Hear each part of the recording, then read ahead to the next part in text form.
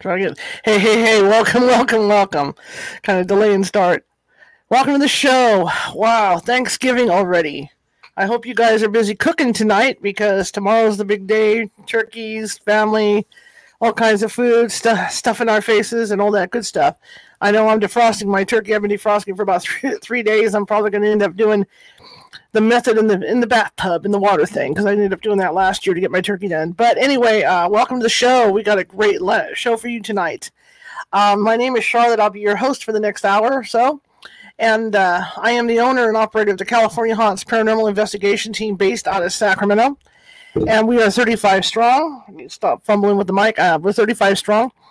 And we are up and down. We are located up and down the state of California, Washington, Oregon, Nevada, and some parts of Hawaii. And I just hit the wrong button. See, I'm going to have button issues today. You can just tell it's going to be a button kind of day.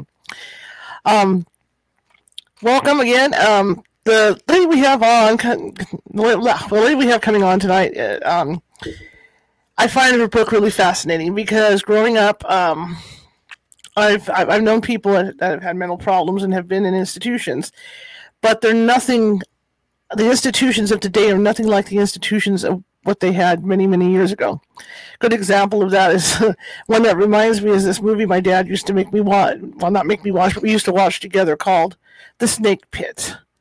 And wow, this just incredible movie. Or, when you think about this stuff, you think One Flew Over the Cuckoo's Nest, that, for the more modern movies about these places. And even Ratcheted, right? The new TV, that series on Netflix, Ratcheted. But Stacy Horn has done research into a facility that was located in the New York area, and what she has to say in her book is fascinating. So what I'm going to do is I'm going to go ahead and bring her up so we can get going here. Hello. Hi. How are you doing? Pretty good. It's a day off for me, so happy to be hanging around at home. That works. How's your turkey going? I'm vegetarian, no turkey. Oh, okay. That works. That works too. I remember one year my dad wasn't a fish person, and I remember one year a friend of mine caught a bunch of trout, and I'm not a turkey person. And so I remember my mother didn't quite know how to make the trout, and when she cooked it with the eyeballs and everything in there. And so I'm sitting next to my father when I brought it to the table. He about had a stroke, over this trout. So yeah, so that's one of my fondest memories. In fact, that's a big joke in the family is the whole trout story. The whole trout mystery story of why I would bring a trout to the Thanksgiving table. I would have screamed. Well, it's just like a Christmas story when they bring out the Peking duck and what does he say? He says it's still staring at me, and I think that's what my dad was like. The trout was staring back at him. Welcome to the show. And I'm really excited to talk to you about your book. I heard you on the other show talking about it, so that's what made me so excited. Tell me a little bit about you and how you got into being a writer. Well, I've wanted to be a writer since I was 9 years old, and for some reason I didn't pursue it for a long time. I guess thinking making a living as a writer was a long shot, so I did other things. Mm-hmm. The biggest thing I did was I started a very early online community or social network called Echo, and I started in 1989. And I got a lot of attention at the time because the internet was very new, and it was mostly men who were starting new companies and getting all the attention. So I was a novelty being female. Mm-hmm. So at one point, the New York Times was interviewing me, and I can't even remember what question they asked me, but I said, well, I really want to be a writer. And I said, I've got an unpublished novel sitting in my desk drawer like every other wannabe writer. And I got a call from a publisher the very next day saying that they would publish my novel, which didn't end up happening, but they did publish another book that I had written, and I've been writing books ever since. Fantastic. See, I've got a couple waiting in the wings too. But being a journalist and all, between doing this and doing my freelance writing, I don't have time to really finish. It's like I'm about 3 chapters away on both books of finishing, and then It's just not the time to sit down and do it. So maybe over this holiday coming up, I'll be able to, do that. I'm writing excited. Articles, I think, is a lot harder than writing books. In a lot of ways, it is, yeah. Because what makes it hard for me is that, as a journalist, you're trained to write smaller paragraphs, Mm-hmm. and so when I have to write a book, it makes me crazy. Because you have to write those big old paragraphs, and it drives me nuts because I feel like I've got a bunch of run-on things going on, Yeah. So it's a huge adapt for me. Tell me about your interest in this asylum. How did you get into looking into that? Well, most of my books have a morbid subject, or there's something morbid about them. For whatever reason, I've always been attracted to these sad, forgotten stories that I come across. And I actually had proposed a different book to my publisher. There's a place where my favorite thing is research. I love doing research. And one of my favorite places to do research is at the Municipal Archives in New York. That's where the city stores a lot of their records. And so I wrote a proposal based on the various kind of collections they have there. And I had a short bit about Blackwell's Island. And Blackwell's Island was the name in the 19th century for the island now known as Roosevelt Island. Okay. If you're not a New Yorker, that's an island in the East River alongside Manhattan. And so that small bit about Blackwell's Island was the favorite part for my publisher, who was considering this proposal. And so they said, well, instead of writing about the Municipal Archives, why don't you write a book about Blackwell's Island? And I went, I would love to write a book about Blackwell's Island. And so that's how I came to write this book. But I didn't know very much about it when that day when I said, yes, I'd love to write a book. And it was only later that I learned, just quick backstory for people who haven't read the book. In the 19th century, most of the care for the city's poor, who were suffering from illnesses, from mental illnesses, who had been convicted of crime, were all taken care of at Bellevue, which is now known primarily as a public hospital. But at the time, it also, in that complex, had the city's workhouse, which was a jail for people convicted of minor crimes, the city's penitentiary, which was the prison for people convicted of felonies, what was then called the lunatic asylum, and the almshouse. That was where people who were older and poor and had no means to support themselves, that's where they would go to live. I don't know how to turn that off.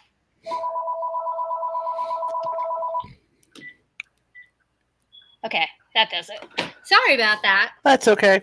So because they were taking care of all these different institutions, and they were all in this one area on the east side of New York, everything was way overcrowded and inhumane.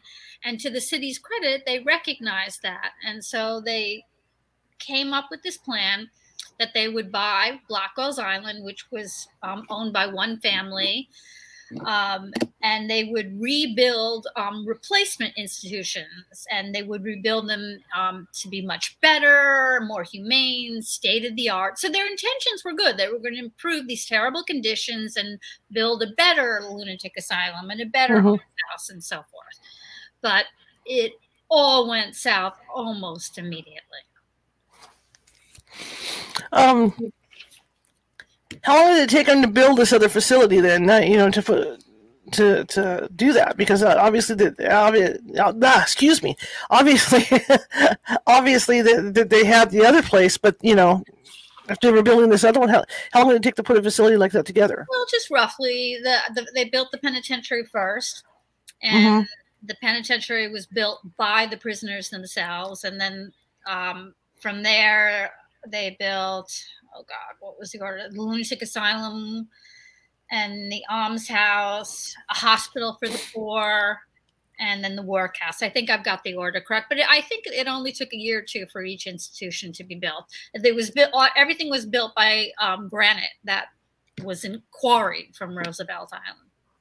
So is this supposed to be a state-of-the-art place? Obviously, yeah, for that time. Yeah, and they did their homework. They researched other institutions, specifically the lunatic asylum. The care of people suffering from mental illness was pretty horrendous in the 19th century. Mm-hmm. But there was a new thinking. Oh my God, my mind just blanked on what they called it. But it was a new way of treating people suffering from mental illness. Instead of throwing them in jail or locking them in their rooms, let's treat them with kindness and humanity. And so the idea was lunatic asylums, and I'm sorry for calling them lunatic asylums, but that's what they were called in the 19th century. So the idea was they would be more humane. Instead of having lots of people in one room, they'd have one room that with comfy bed, clean clothes, they'd feed them good food. They wouldn't treat it like a prison, and they would have entertainment and occupations for them, so they weren't just sitting around stewing with whatever problem they were dealing with. But almost from the beginning, they made that kind of ideal almost impossible. They just made what I identified as 4 very big errors. One was they underestimated the number of people that they would have to care for. 2, and this is probably the most important one, they very greatly underestimated the cost. It's extremely expensive, even now, to do any of these things right. Running a very well cared for institution for people suffering from mental illness, to do it right, costs a lot of money. Another big problem was all these institutions were run by commissioners, and the number of commissioners changed over the year, but it was mostly 3 commissioners who were political appointees, and they weren't chosen based on any expertise they had in these areas. And lastly, and this is also a very terrible mistake they made, was they took all these people and then put them on an island away from everyone else, these 3 groups that really have nothing to do with each other. Poor people who are sick, poor people who are suffering from illnesses, and poor people who are convicted of crimes. And the reason why I emphasize poor is because wealthy people, if they were sick, went to private hospitals. If they were suffering from mental illness, they went to private asylums. And if they were criminals, they almost never went to jail. So we're talking about poor people. And having them all together on this one island and away from everyone else, and also run by one group of people and not separate groups, created this association in people's minds that probably always existed, but it really emphasized and amplified the idea that these 3 groups of people who are sick, people who are suffering from mental illness, and people convicted of crimes, were all basically the same, roughly. That mentally ill people are dangerous, and poor people are essentially thieves in disguise. And that association, this idea of this practice of criminalizing the poor, has persisted to this day.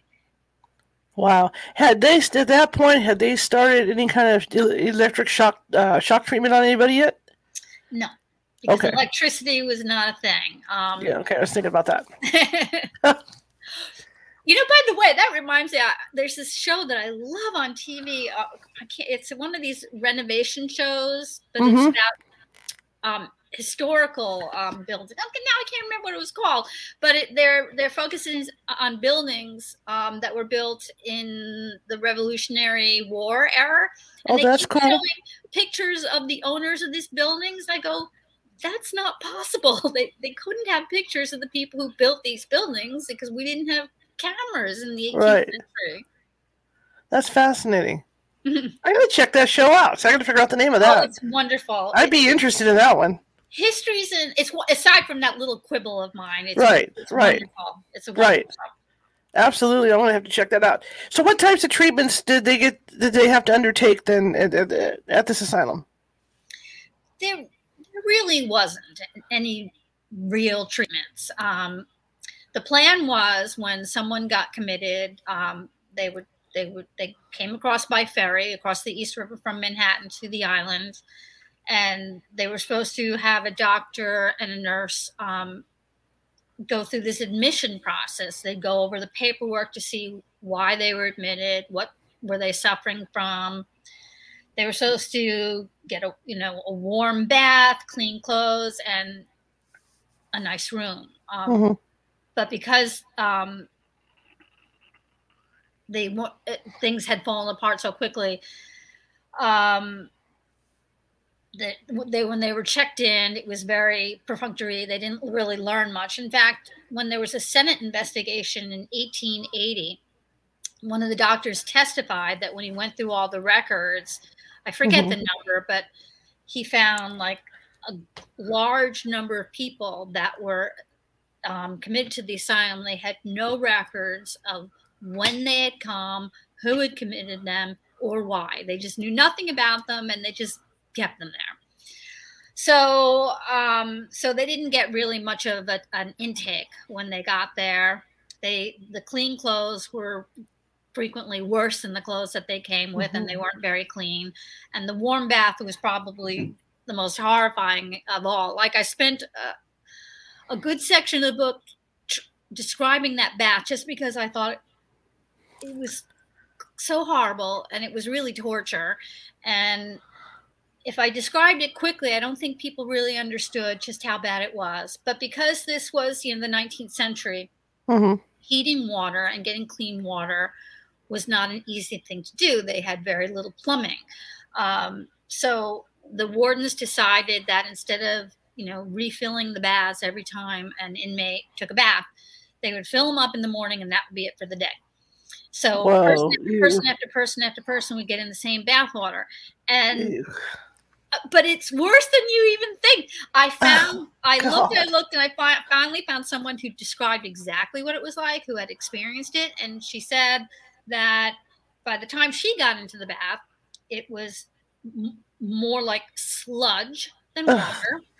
And there were things moving in it, like bugs, lice, whatever. And so think of how horrible that would be for you to have to step into that. Now imagine you're dealing with some sort of mental illness. You're going through whatever, depression, schizophrenia, something, and you're being told to step into this.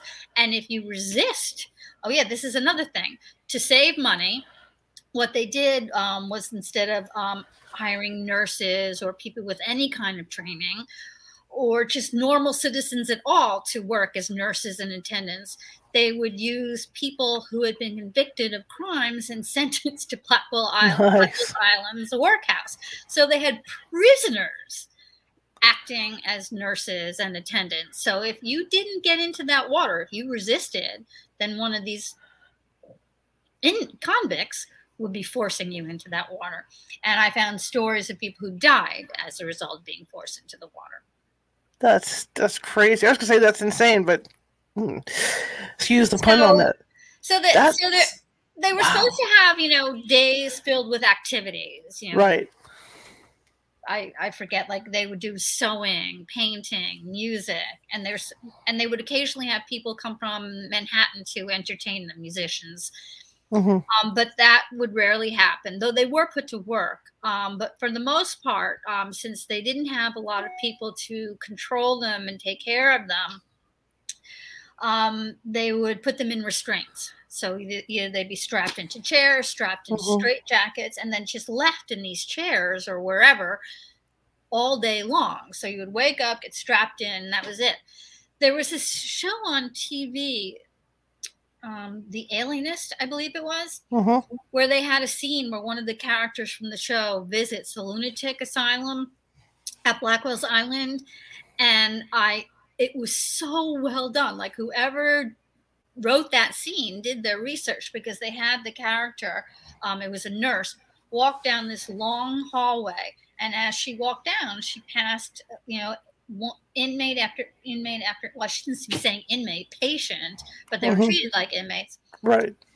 Strapped to chairs all the way down the hallway, and they were peeing themselves because nobody would like unstrap them so they could go to the bathroom, and the bathrooms were horror stories anyway. And they were crying for help, and I thought that was probably exactly what it was like.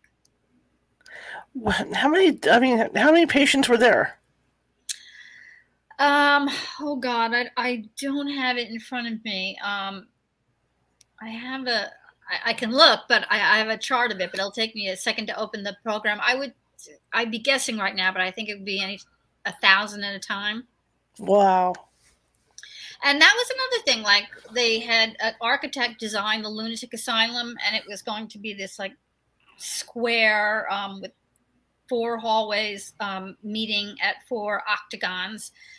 So forming a square, and so they only ended up building 2 wings. So it was just an L-shaped 2 wings with 1 octagon. And so on the first day, when they moved everyone from Bellevue to the lunatic asylum, they already reached their max capacity for that building, so that had to build these other buildings, which were essentially just wooden shacks along the beach. And they had lovely names like the Madhouse. Nice. I mean, I could tell you horror story after horror story. It had to be cold. I mean, it's not warm in New York in the winter, so it had to be cold for them. It was cold. It was very cold. That was some of the saddest stories I read. Were just, it was very hard to find information, direct information. But I would find these remnants of people just describing begging for a blanket, and not being able to get a blanket. Or when they checked in, they would have a decent warm coat, but this would be taken away from them and replaced with something thinner and not at all protective against the cold. And did the family members, were they allowed to visit at all? They were allowed to visit, but it wasn't easy. And especially if you're poor, it was difficult to take time off work to visit. So, I mean, that contributed to the problem, that it wasn't easy to visit. They were kind of out of sight for the rest of humanity. So there was nobody seeing on a daily basis what was happening to them, to advocate for them. In fact, I did the main character of that section of my book was this priest that I finally came across, William French, who was an Episcopal priest assigned to this island. And he wrote annual reports of his work. And I actually copied him in the structure of my book, how he structured his annual reports. He would go, he'd take the ferry across and then just walk the length of the island, going from building to building to building to administer to the patients in each building. And so he would write it in the order of when he came across the building. So that's what I did in my book. I wrote, lunatic asylum first, and then from building to building, I described what it was like based on the walk that he took every day. But he was a compassionate man, and he was very blunt in the descriptions of what it was like. I mean, heartbreaking descriptions of what it was like. I mean, there's a million quotes in the books, but he basically called it a daily tragedy. About 30 to 50,000 people would be sent there every year. Right. 1,000 of them would die every year. And the lunatic asylum had some of the highest mortality rates every year, which is kind of shocking when you consider there was a hospital there. And they're dying at a greater rate than people sent to the hospital. That wasn't true every year, but many years it was. How many psychologists were on staff to take care of these people? Well, they weren't called psychologists. They were called alienists, and they didn't really have the training. And the people that were sent to Blackwell's Island to work were, for the most part, medical students who were either in their last year or who had just graduated. So they had almost no experience. They had zero experience dealing with the mentally ill. And they were not up to the task. And I wrote about this one story about there was unfortunately a number of murders that took place in the lunatic asylum. Patients were murdered by nurses, attendants, each other. And I found this one story. So in the lunatic asylum at night, there would be one nurse who was helped by 3 attendants. And the nurse might be a real nurse. And by the way, nursing in and of itself was very new in the 19th century. And she'd be helped by 3 convicts from the workhouse. And by the way, I don't mean to represent people convicted of crimes as terrible people without compassion. That Right. wasn't necessarily the case. But they certainly weren't trained with how to deal with people suffering from mental illness, and they certainly weren't encouraged to behave any way other than abusive. So this one nurse showed up for work one night. She only had the 3 convicts to help her, and she heard this pounding in one of the rooms. And she went in, and I believe there were 4 people in the room. And by the way, this is how it worked. At night after dinner, they would be sent to their rooms, locked in, and they wouldn't be able to get unlocked, and the room wouldn't be unlocked, and they wouldn't be able to leave until the next morning. So once they were locked in for the night, that was it. So she went to the room, unlocked the door, and one patient was in the process of murdering another using this wooden container that was used as a chamber pot, and she was bashing in the head of one other inmate. And the 2 other women in the room were trying to stay as far away from this as possible, but the rooms were, I think they were 10 feet by 8 feet, so they could only get 10 feet away from this woman murdering this other woman. So she closed the door, called the doctor, and by the time he came, the woman was unconscious. And so he put a bandage around her head and left. And the nurse said, the woman, she's got to go to the hospital. She's seriously wounded. And the doctor refused, and she begged him. She said, look, please transfer this woman to the hospital. And he refused. And he was like 21, 22 years old. He's just a kid. And the woman died an hour or so later. And word got out, and there was an inquest. And this grand jury, fortunately, did understood exactly what had taken place.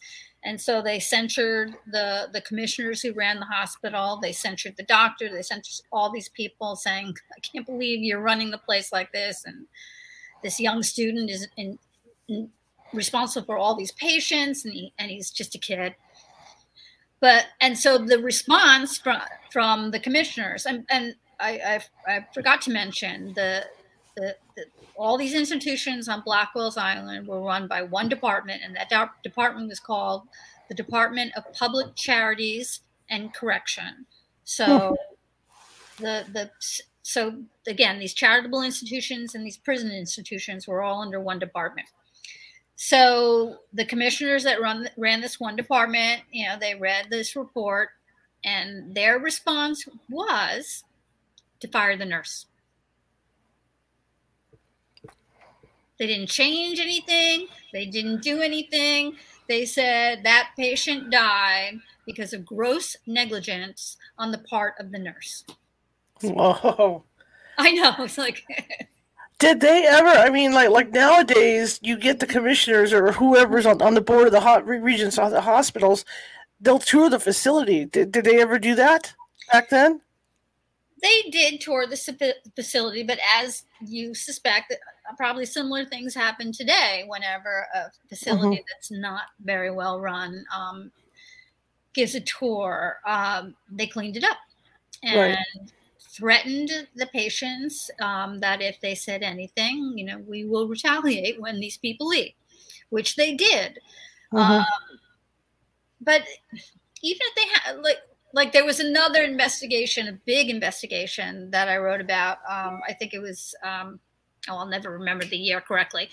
But towards the end of the 19th century, it just kept getting worse and worse and worse. And people were dying at alarming rates in alarming ways. There was one death that I wrote about where a pregnant inmate who was in a straitjacket was thrown into solitary one night.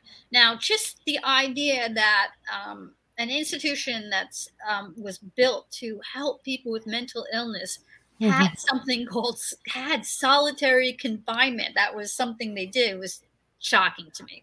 So they threw her into solitary, didn't take her out of the straitjacket, and she was pregnant. So she gave birth that night in solitary, alone.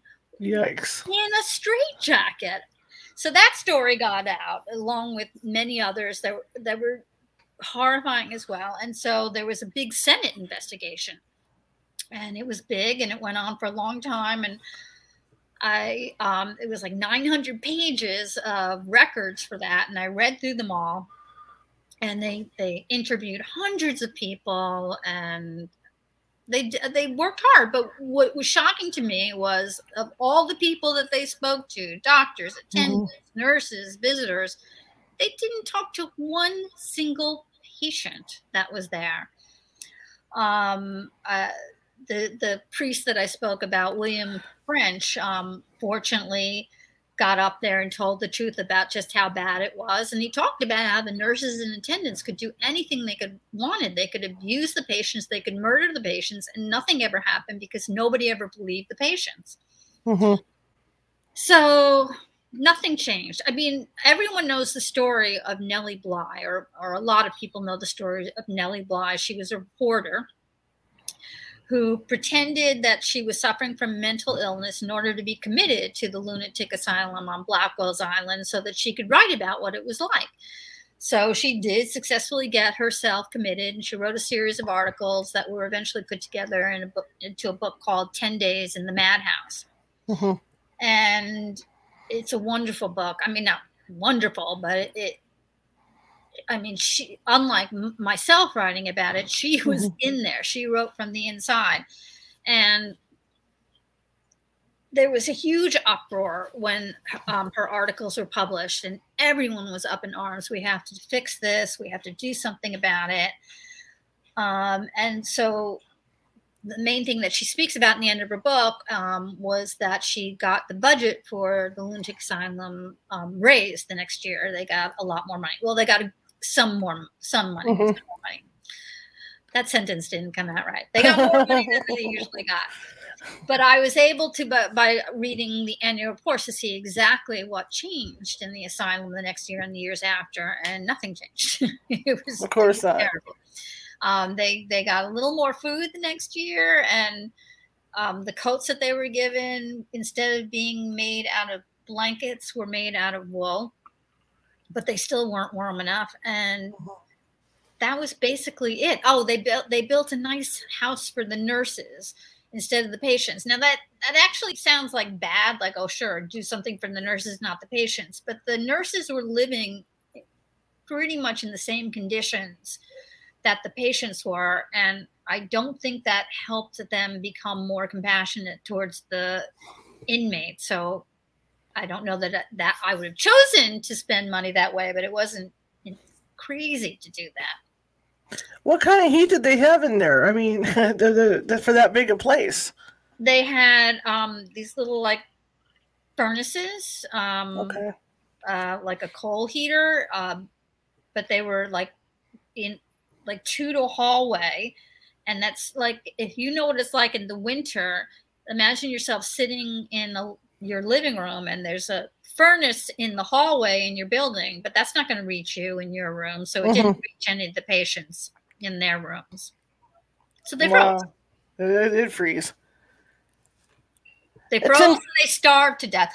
They spent, I think, 16 cents a day feeding them. And, you know, you figure, okay, well, 16 cents then meant something different than it does now. But, but it didn't mean enough. I found a quote from an advocate who said, you cannot say that anyone can live on 16 cents worth of food. It's not humanly possible. So they starved. And it kills me that later someone was sent to prison for starving patients, and yet nobody at the Department of Public Charities and Correction went to jail for the decades-long famine that they caused on Blackwell's Island. Were there any doctors or nurses in particular? I don't know if this could come up in your research, but like you say, the one nurse got fired for neglect. But was there anybody in particular that stands out in your research that actually deliberately would hurt these people? Of the nurses, yes, there were cases of nurses murdering patients, and nothing ever happened to them. Oh. And doctors, well, let me first say, I don't mean to portray a lot of these people who worked at the institutions as bad guys. They had to produce an annual report every year for each institution, and I read all of them for all the years. And every year after year, these people, these wardens, were begging for more money, for more help. They were not pretending that these were wonderful places. They just like the Reverend French said, these are horrible places, and I can't run this humanely with what you give me, and so they did the best they could. Right. Could some of them have done better? I think they very well could have, but it's like when every day when I read the newspaper or I read tweets going by, I read about something terrible being done to somebody somewhere, and it's endless and relentless. And I think, well, what do I do? What do I do? I go to protests, and I tweet, and I retweet some of these and go, oh, isn't it terrible? But ultimately, what do I do? And we're living in terrible conditions today, like Rikers Island. And people are trying to do something about Rikers Island, but it's just as hard as it was then. Well, I should say it was harder then, but it's still very difficult to affect change when things are so terrible. Especially when you're talking about populations where people think, well, they had it coming to them. The only people that got any compassion were the people in the lunatic asylum, but they still were made to suffer. Now, did the inmate, did any of the, I'm not going to say inmates because, the patients, did any of them have the gumption to talk to, like when the relatives came to visit? Were they able to convey that all this was going on, or because of their mental state, people just kind of wrote it off? They did. So the people would complain, and nothing would ever happen because, again, these were poor people. They had no political power. Right. I know we're talking mostly about the lunatic asylum, but I said before that wealthy people who commit crimes never went to prison, and that's true today. That's true. Then, but I'll never forget coming across this statement from the warden of one of the prisons on Blackwell's Island. They were much more upfront in these annual reports than what I read now in official annual reports. They would say how bad it was. And one of the things that this guy said was, and I'm paraphrasing, he said, I know wealthy people commit crimes, but I can't help noticing that you never send them to me. I mean, I never get wealthy people, sent to my prison. And I wish I had his quote. I think I might have it. I think I might have it. It's just so good. I can't find it. Okay, yeah, no problem. Basically, he said it just like this tells me that you can buy yourself. You can buy off anyone and not go to prison. And there was a group that still exists today, the Women's Prison Association. And one of the things that they would do would be to go to these courthouses and just sit and watch what happened and then write about it. And they would say, excuse me? Cool. Yeah. And one of the things I read one of their reports where they basically said, people, wealthy people, the well-to-do who commit crimes, if they come in at all, and it's very rare that they come in, they never get sent to prison. They get a fine that they can easily pay, and then they're sent home. So it's only the poor that go to prison. Makes sense. Yeah, sounds logical, especially for that day and time. That day and time. But that's just how it is now. Well, yeah, that's true too. I mean, when you look at the stuff that's going on in the corporate world right now and what people are getting away with, it's really, really sad. Yeah. At this point, how long did it take you to do the research for this book? I was probably all told 2 years. Maybe a little longer. There was the research I did while writing the proposal. Then I researched for about a year. And then while I was writing the book, I was continuing to research while I wrote the book. But that's my favorite part. I could research for years and years more. It's like the trick is actually stopping and writing it. Yeah. Did you have a hard time getting the information or finding it? Not a lot has survived. So I had to get creative trying to recreate these stories. Luckily, I found Reverend French, who wrote annual reports and told stories of life inside these institutions. I found another priest who was the head of the workhouse, the warden for the workhouse, which is a prison, for a year or so. I forget how now I remember. Okay. So I liked him based on what he said in the annual reports. I just liked him. He was a compassionate, educated man. And I couldn't always say that about the wardens. And so I called his hometown. I forget where it was, but it was in Massachusetts. And I called up an historical society for that town. And I said, I'm researching this man. And I gave his name. And I said, by any chance, do you have any material about him in your collection? And so they checked, and he had written an autobiography that was never published. And so they looked through it and they said, there's a chapter about the workhouse. Would you like me to scan and send it to you? And I'm like, oh my God, yes. And it was wonderful. It was wonderful. Like, I just got some great material of what it was like in the workhouse, the changes that he had made.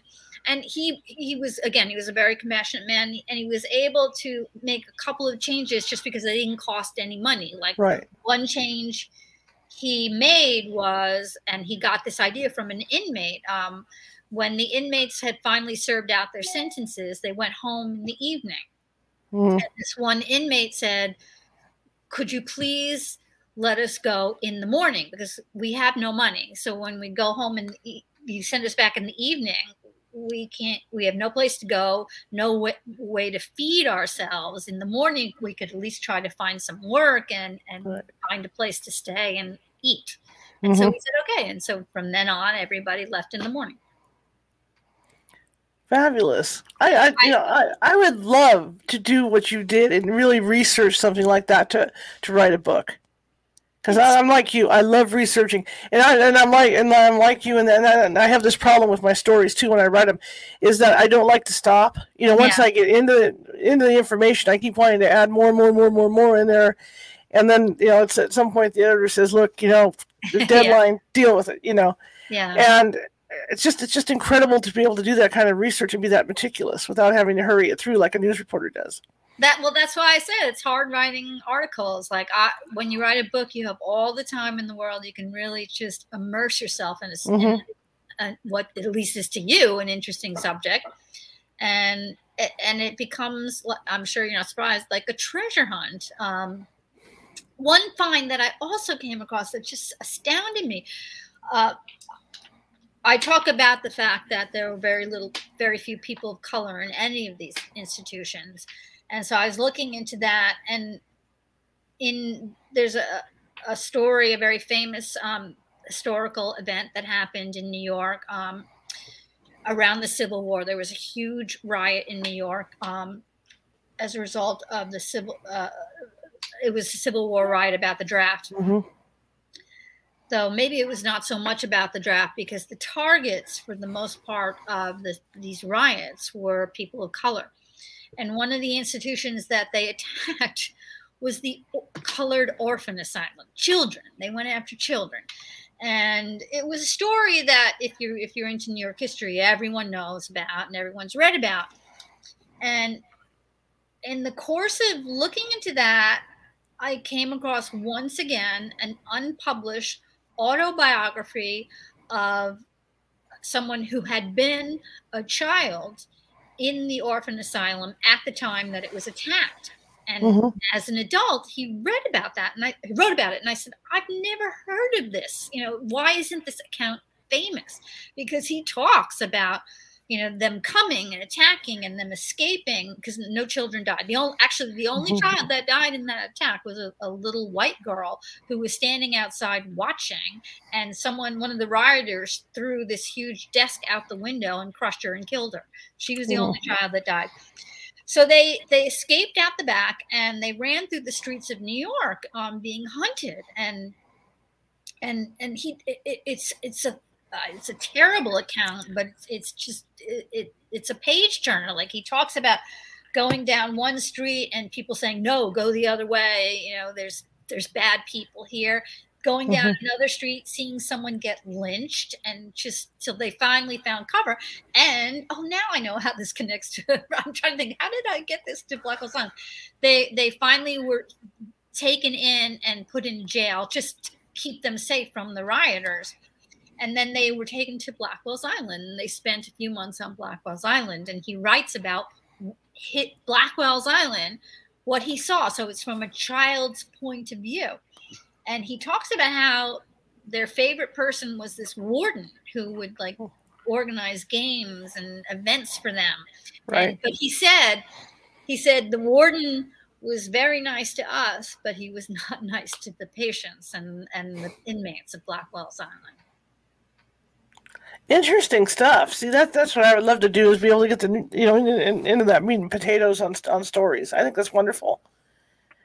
So yeah, there wasn't a lot out there, but I was able to piece together the day-to-day life based on these annual reports, William French, and then these various autobiographies that I came across.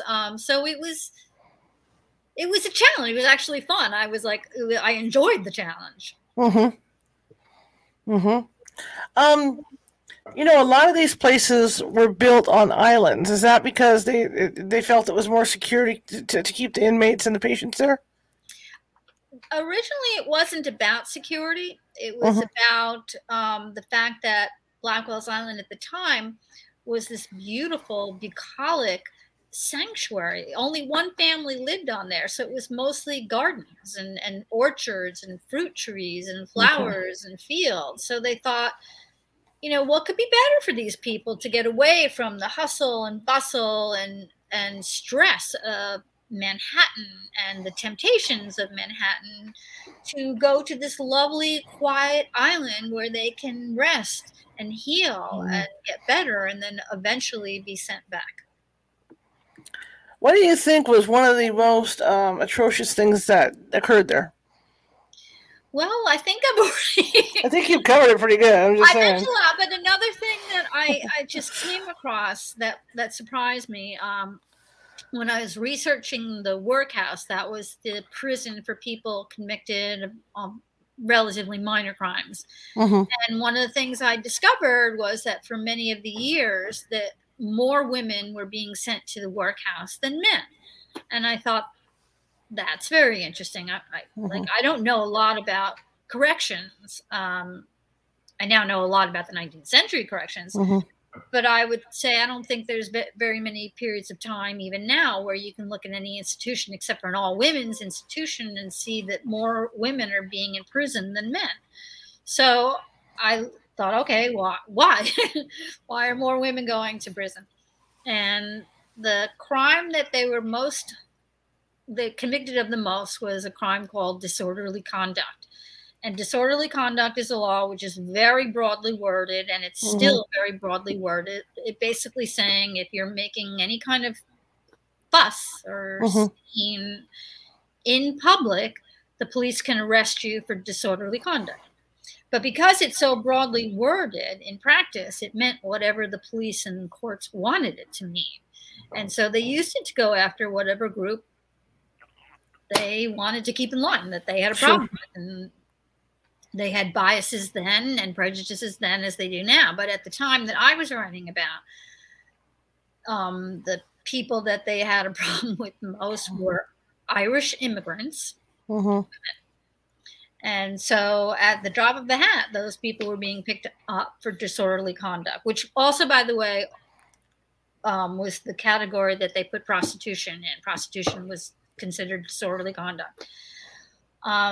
Or drunkenness. Men could walk around drunk, but as long as they didn't really cause too much trouble, they were not sent to prison for it. But women, they were.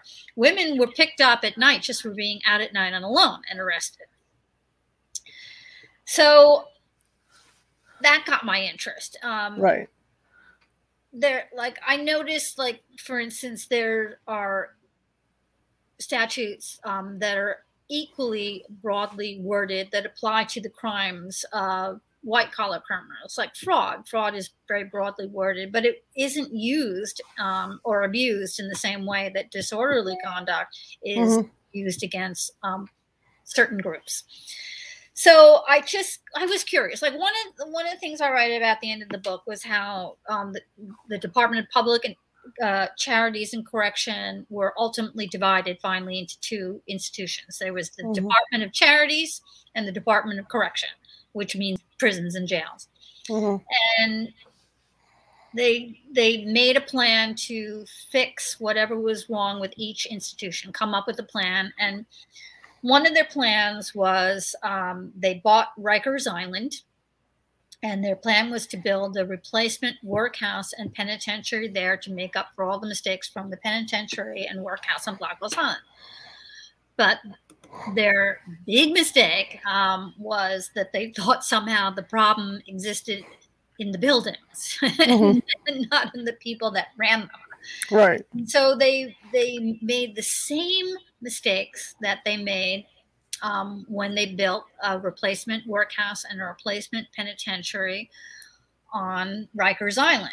And so even though my book ends in 1895, I just got curious. So I looked at all the annual reports for the Department of Correction since the time that my book ended until, I forget where I left off, but in the 20th century. And so they always took census, gave a census report of the inmates in each institution, how many men, how many women, how many people of color, and what their ages were, what their nationality was. And I saw that over time, the population of the penitentiary and the workhouse went from being primarily Irish to primarily African American. So that African Americans replaced the Irish as the group that they were going after and jailing indiscriminately based on how they interpreted laws. So it just, Blackwell's Island,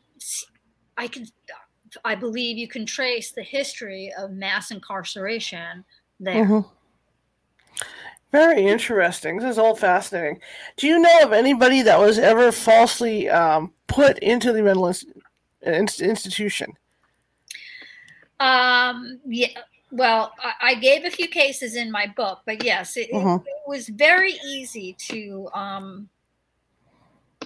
commit someone to the institution. And based on this one story that I wrote about, they tightened it up.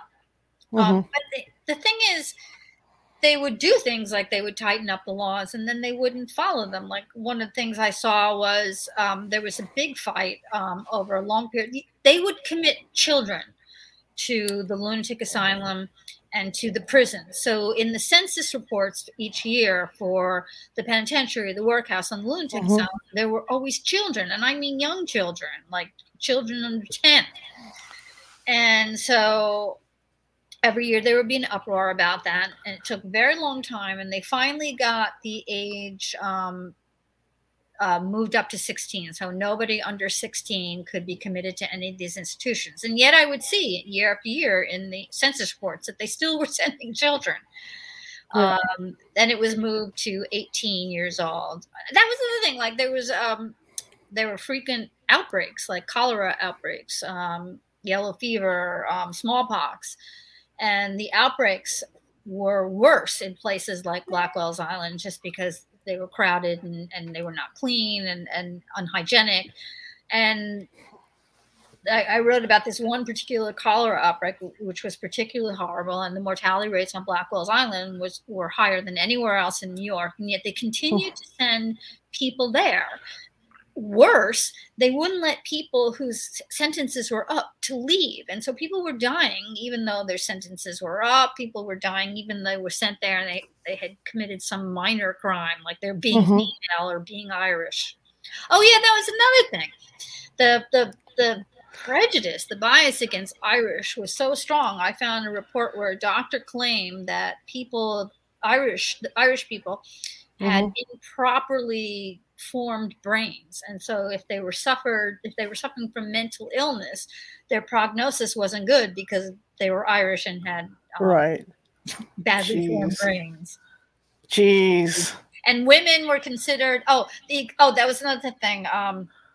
In these various reports, they would talk about the degree to which women were being restrained and the asylum. And the doctors would defend that by saying women were harder to manage than men, and this is the only way to control them. Jeez. Yeah. Wow. You know what? This hour blew right past. And this is I could talk to hours, for hours about this because this is just fascinating to me. When you look back on these things, especially with the old movies that used to be out, and some of the newer movies too. I mean, when you think about American Horror Story, when he wrote Asylum, I was thinking about the Nellie Bly with that because in that particular I don't know if you watch American Horror Story, but in that particular scary. Yeah, it's scary. But in that particular one, they had a reporter go undercover into an asylum, but it was more modern, where they had record players and stuff like that in there, so it wasn't the 1800s, but well, do you know the story of Willowbrook? I don't. Well, in the 1970s, Geraldo Rivera, before he was the Geraldo Rivera that you know, went into an asylum on Staten Island called Willowbrook, and this was for people suffering from mental illness and my mind is blanking on the term, but people suffering from Down syndrome, and this was the institution for them. And he went undercover, but he had a cameraman with him. And when I was a teenager, this is what I saw on my TV one night was this documentary that he did, and it was horrifying. It shows Geraldo walking down a hallway, and there's people sitting lined up along the hallway, some of them naked, some of them partially clothed, some in straitjackets, peeing on themselves, sitting in their own feces, rocking back and forth. It was exactly like the lunatic asylum from the 19th century, except I'm writing about an all female. Yeah. And these were all ages, and I thought, when I researched the book about the lunatic asylum in the 19th century, I couldn't help thinking of Willowbrook, and here we were 100 years later from the period that I'm writing about, and it was just as bad. I mean, they were doing the exact same thing, and the only difference I could think about between that time, the 1970s, and the 19th century was they had plumbing now. That's right. It. That's the only thing I can think of. They've got doctors that aren't doing anything differently. That's awful. That is, God, I'll have to look that up. It's got to be online somewhere. I'm sure if you go to YouTube, it's there. Oh my gosh, I got to look that up. Thank you so much for coming on. I really appreciate it. Thank you. And I would love to have you on again to talk about your other books, because I know you have other studies as well, that you do, and I would love to have you on, in the future if that's okay. Oh, sure. I would love to come back. Thank you. That would be fantastic. Anyway, I hope you have a great day. Thanksgiving. How do people get a hold of you? If they go to stacyhorn.com, there's a link where they can email me if they have any questions. Okay. Okay, great. Well, I want to thank you again for coming on. I appreciate it. And I hope you, whatever vegetarians eat on Thanksgiving, I hope you enjoy it. Just don't eat a whole fish with the eyeballs in there because, you'll alienate the whole family. Yeah. Don't do what I did. But have a great holiday, and we will definitely be in touch again to get you back on at a later date if that works for you. Okay, all right, Stacey. Great time. All right, thank you so much. Have a good week. You too. All right, that was fantastic. I learned so much, and like I said, I'm a product of TV and old movies and stuff about that stuff. So I'm going to go look for that Geraldo Rivera piece too. Thank you guys for coming tonight. I know it's the eve of Thanksgiving, and you're all busy baking apple pies and pecan pies and sometimes mincemeat pies or whatever it is you guys bake for your families. And I appreciate you joining me this evening. I know it's a tough time of year to join. Monday, we're going to be back, 6:30, usual time, 6:30 p.m. Pacific, and we're going to be talking about aliens on the moon. Rob Shelsky is going to be with us, and that should be an interesting discussion, and I'm looking forward to that. So I will see you on Monday, but I want to thank you guys for coming. If you liked the show, share it with 5 people. If you hated the show, share it with 5 people. We are equal opportunity here at California Haunts Radio. And it's all because we want to get the word out, keep getting the word out. You guys have done really good at that. Our YouTube channel has grown, and I want to keep it growing.